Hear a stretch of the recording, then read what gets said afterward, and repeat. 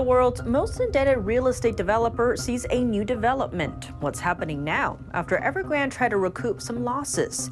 And how could it impact the global economy?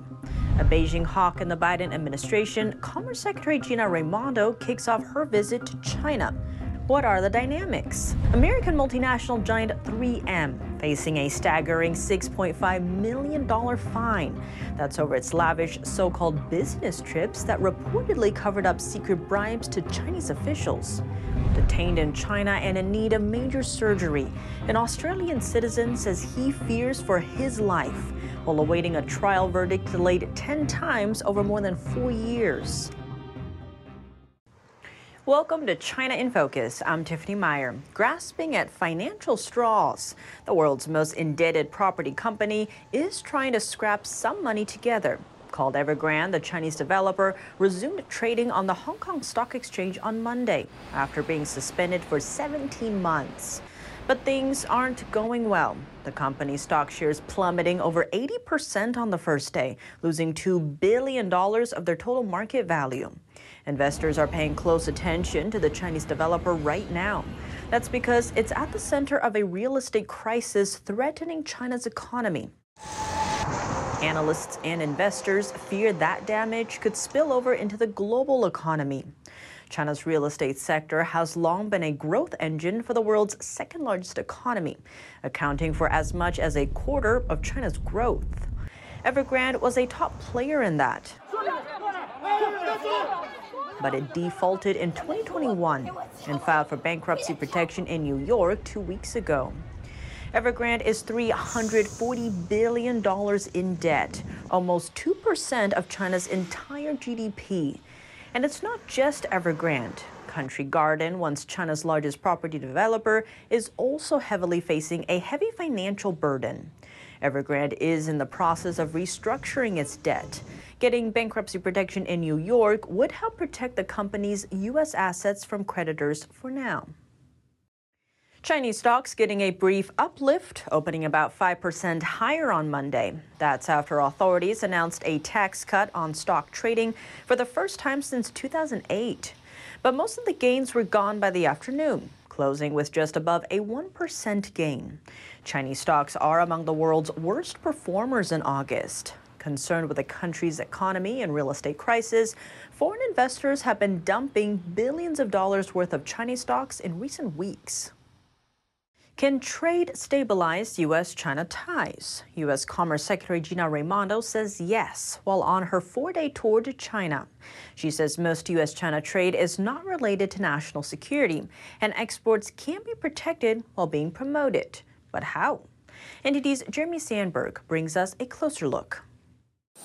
Raimondo arrived in Beijing late Sunday and was greeted at the airport by the Director General of China's Commerce Ministry Li Feng and U.S. Ambassador Nick Burns. The U.S. has been working with allies to block the Chinese regime's access to advanced semiconductors and plans to finalize sweeping export restrictions soon. Raimondo emphasized she would tell Chinese officials the U.S. will not negotiate or compromise when it comes to national security, and that just because the U.S. invests at home doesn't mean it's looking to decouple from China's economy. She said stable relations between Washington and Beijing are profoundly important as she kicked off a meeting Monday with her counterpart, Chinese Commerce Minister Wang Wentao.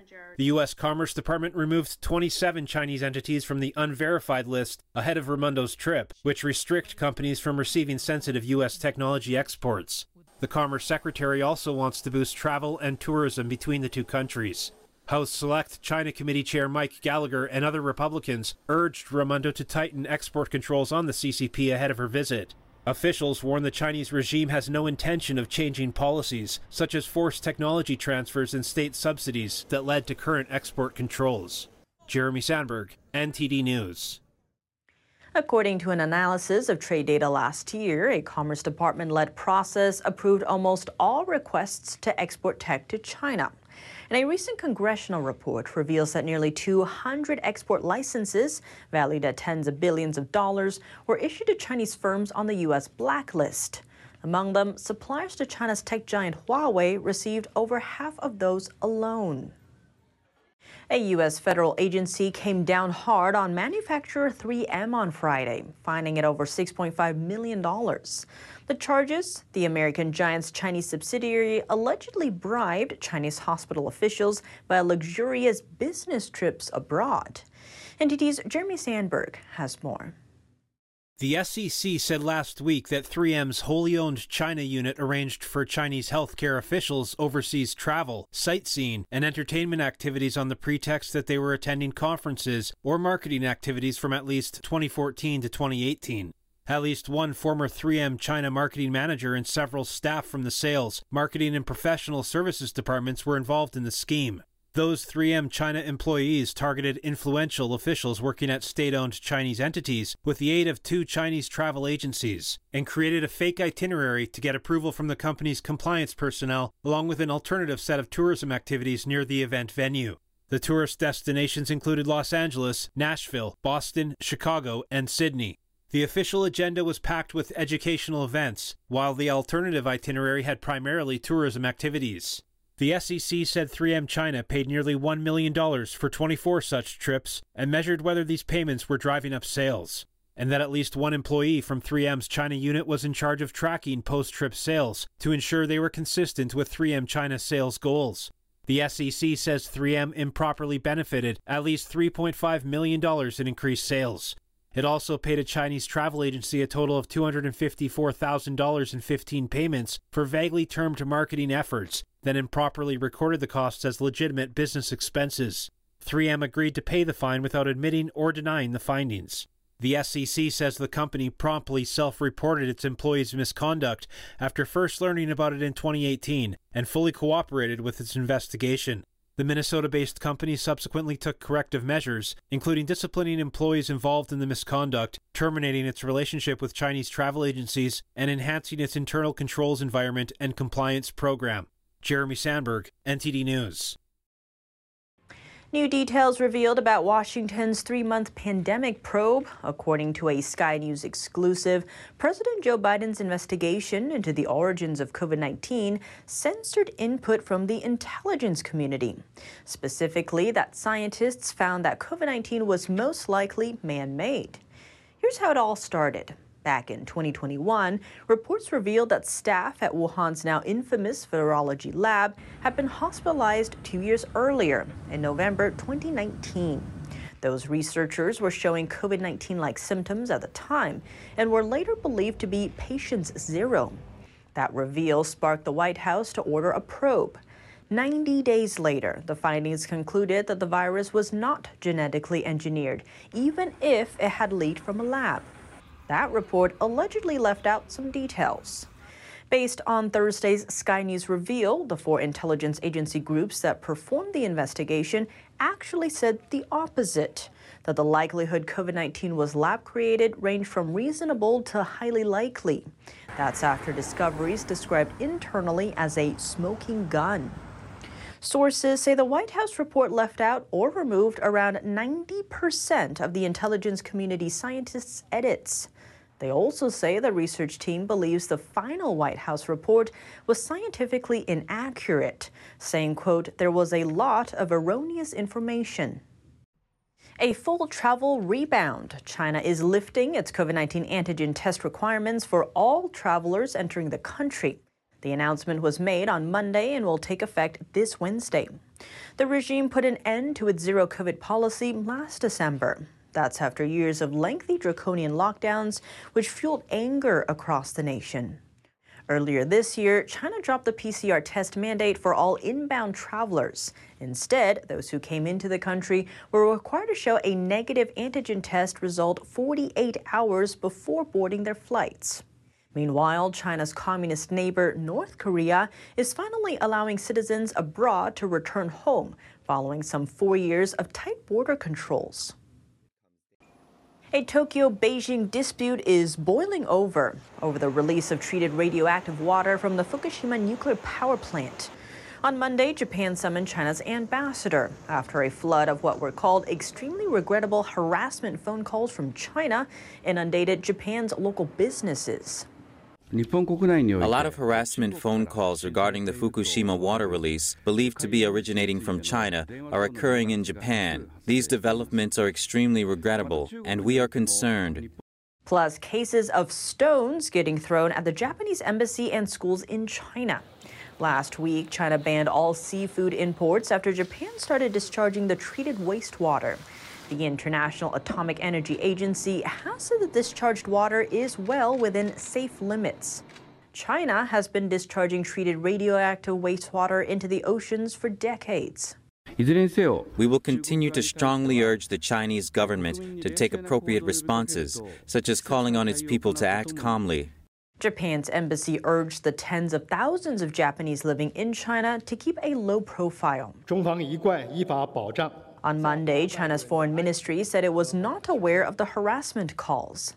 Given the current strains between the two, both agreed to postpone a planned diplomatic visit to China by a Japanese official. Fears of death inside a Chinese detention center. Yang Henjun is a writer and blogger jailed in China for 4.5 years. The Australian citizen was arrested at China's Guangzhou airport in 2019 and slapped with undisclosed national security charges. He denies working as a spy for Australia or the United States. Alongside strained relations between Australia and China, his case has been delayed 10 times. A verdict is now due in October. But friends of Yang say time is of the essence. The Australian embassy in Beijing visited Yang on Thursday. Officials were told he has a 4-inch cyst on his kidney that may require surgery. According to a friend, Yang has said, quote, "If something happens with my health and I die in here, people outside won't know the truth." Adding he was not presented with immediate treatment options in custody. Australian Prime Minister Anthony Albanese said Monday that he had raised the concerns with Chinese leader Xi Jinping at the next month's G20 summit. The Deputy Prime Minister followed suit. And we will continue to advocate on behalf of this person to the Chinese government and do everything we can for his circumstances. China defended its handling of his detention. Some fear Beijing will use Yang's case as an example in its newly revamped counter-espionage law and campaign. Another big story to look out for as foreign funding dries up in China. Chinese bankers and business executives are taking up a novel way of unlocking domestic capital by throwing eggs. How is China's hottest poker game exposing attitude shifts in Chinese society? Stay tuned for more coming up tomorrow on China in Focus. But coming up today, Commerce Secretary Gina Raimondo is in Beijing. Several days of talks aiming to boost U.S.-China business ties. But will she achieve that goal? Plus, American manufacturer 3M fined millions for secretly funneling bribes to Chinese officials. How does this case highlight the dangers facing today's America? We sat down with Casey Fleming, CEO of Black Ops Partners, for details. More on that after the break here on China in Focus.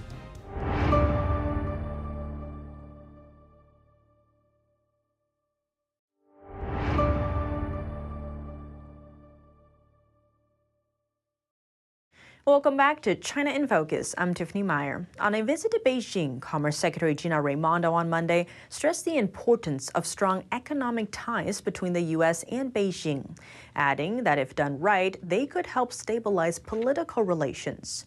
But how? Her visit comes as Beijing struggles to save its faltering economy. What are the topics dominating the secretary's visit?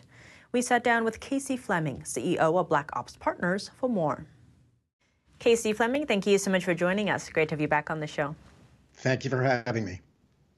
Commerce Secretary Gina Raimondo is in China. This comes as there's increasing trade restrictions with China, but her trip aims to boost cooperation between the two sides. So how do you see this trip playing out? I think more of the same, both from the Chinese Communist Party side as well as the U.S. side. It's each side is just pretty much playing each other. And, more of the same as far as, well, first of all, China is not happy with the United States, which when we talk about China, we're always speaking about the CCP because it's a completely controlled communist regime.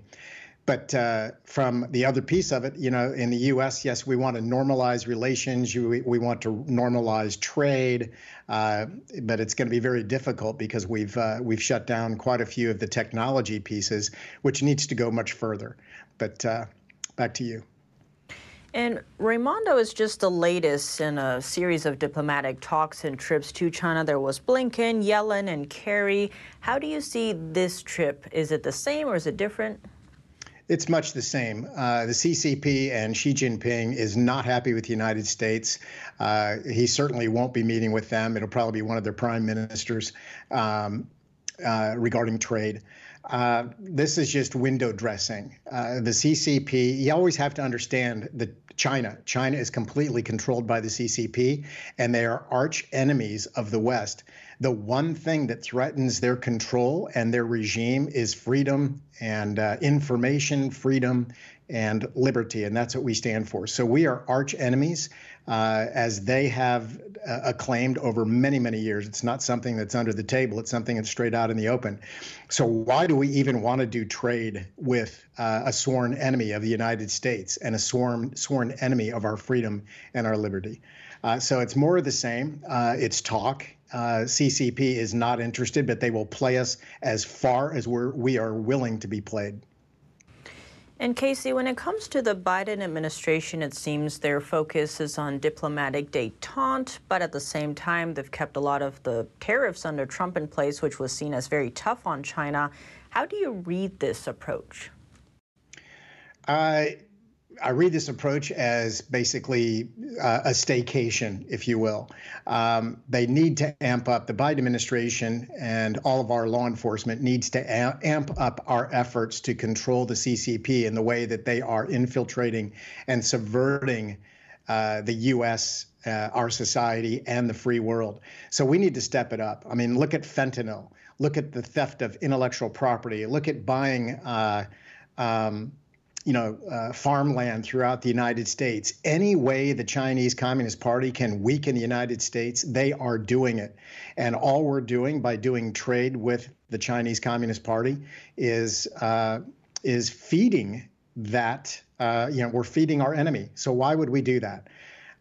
That's something that we all have to look at. And so, honestly, the number one thing that I think every American needs to be aware of is foreign influence. And we need to outlaw and criminalize any type of foreign influence, whether it's any type of monetization. Anybody receiving monetization for foreign influence should be illegal and should be an absolute federal crime. And it should be punished as along the lines of treason.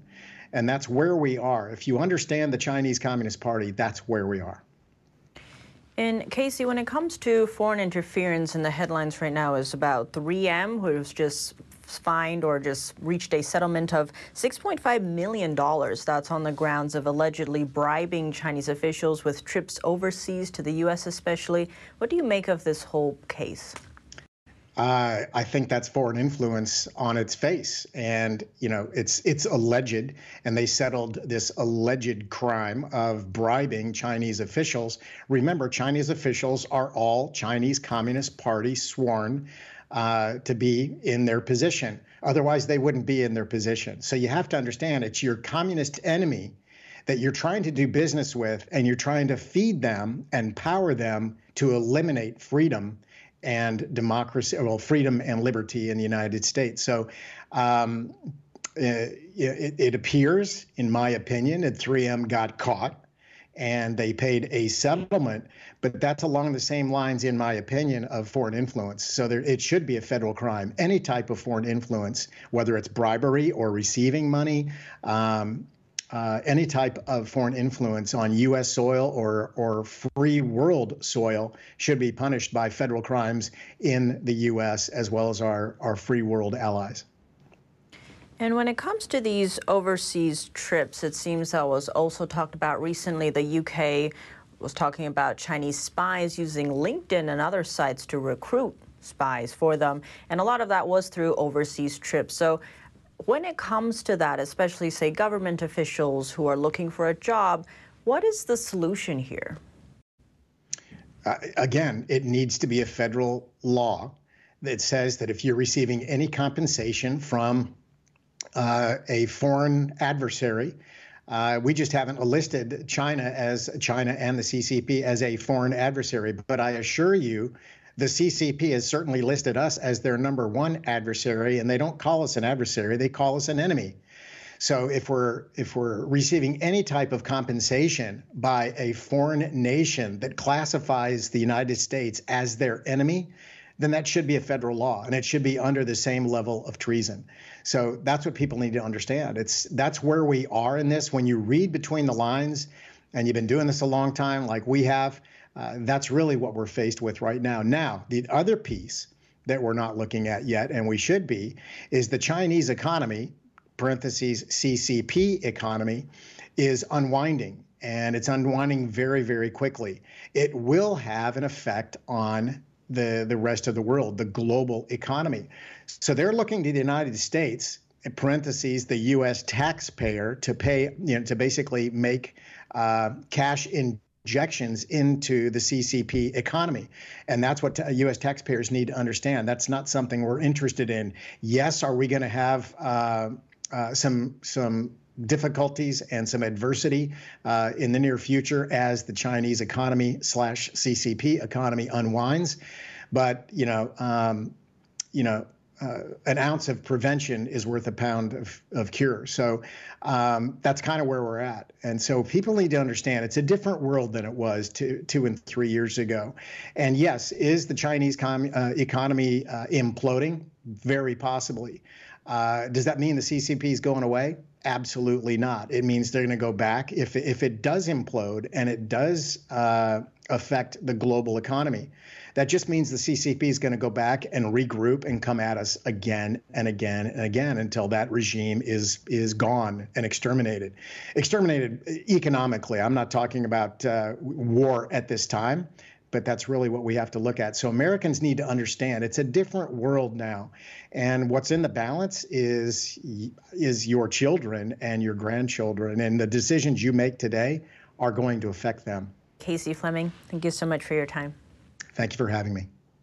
That's all for today's China in Focus. I'm Tiffany Meyer. If you have any feedback on the show or have something you'd like to see us cover, send us an email at chinainfocus@ntd.com. We'd love to hear from you. Thanks for watching. See you tomorrow.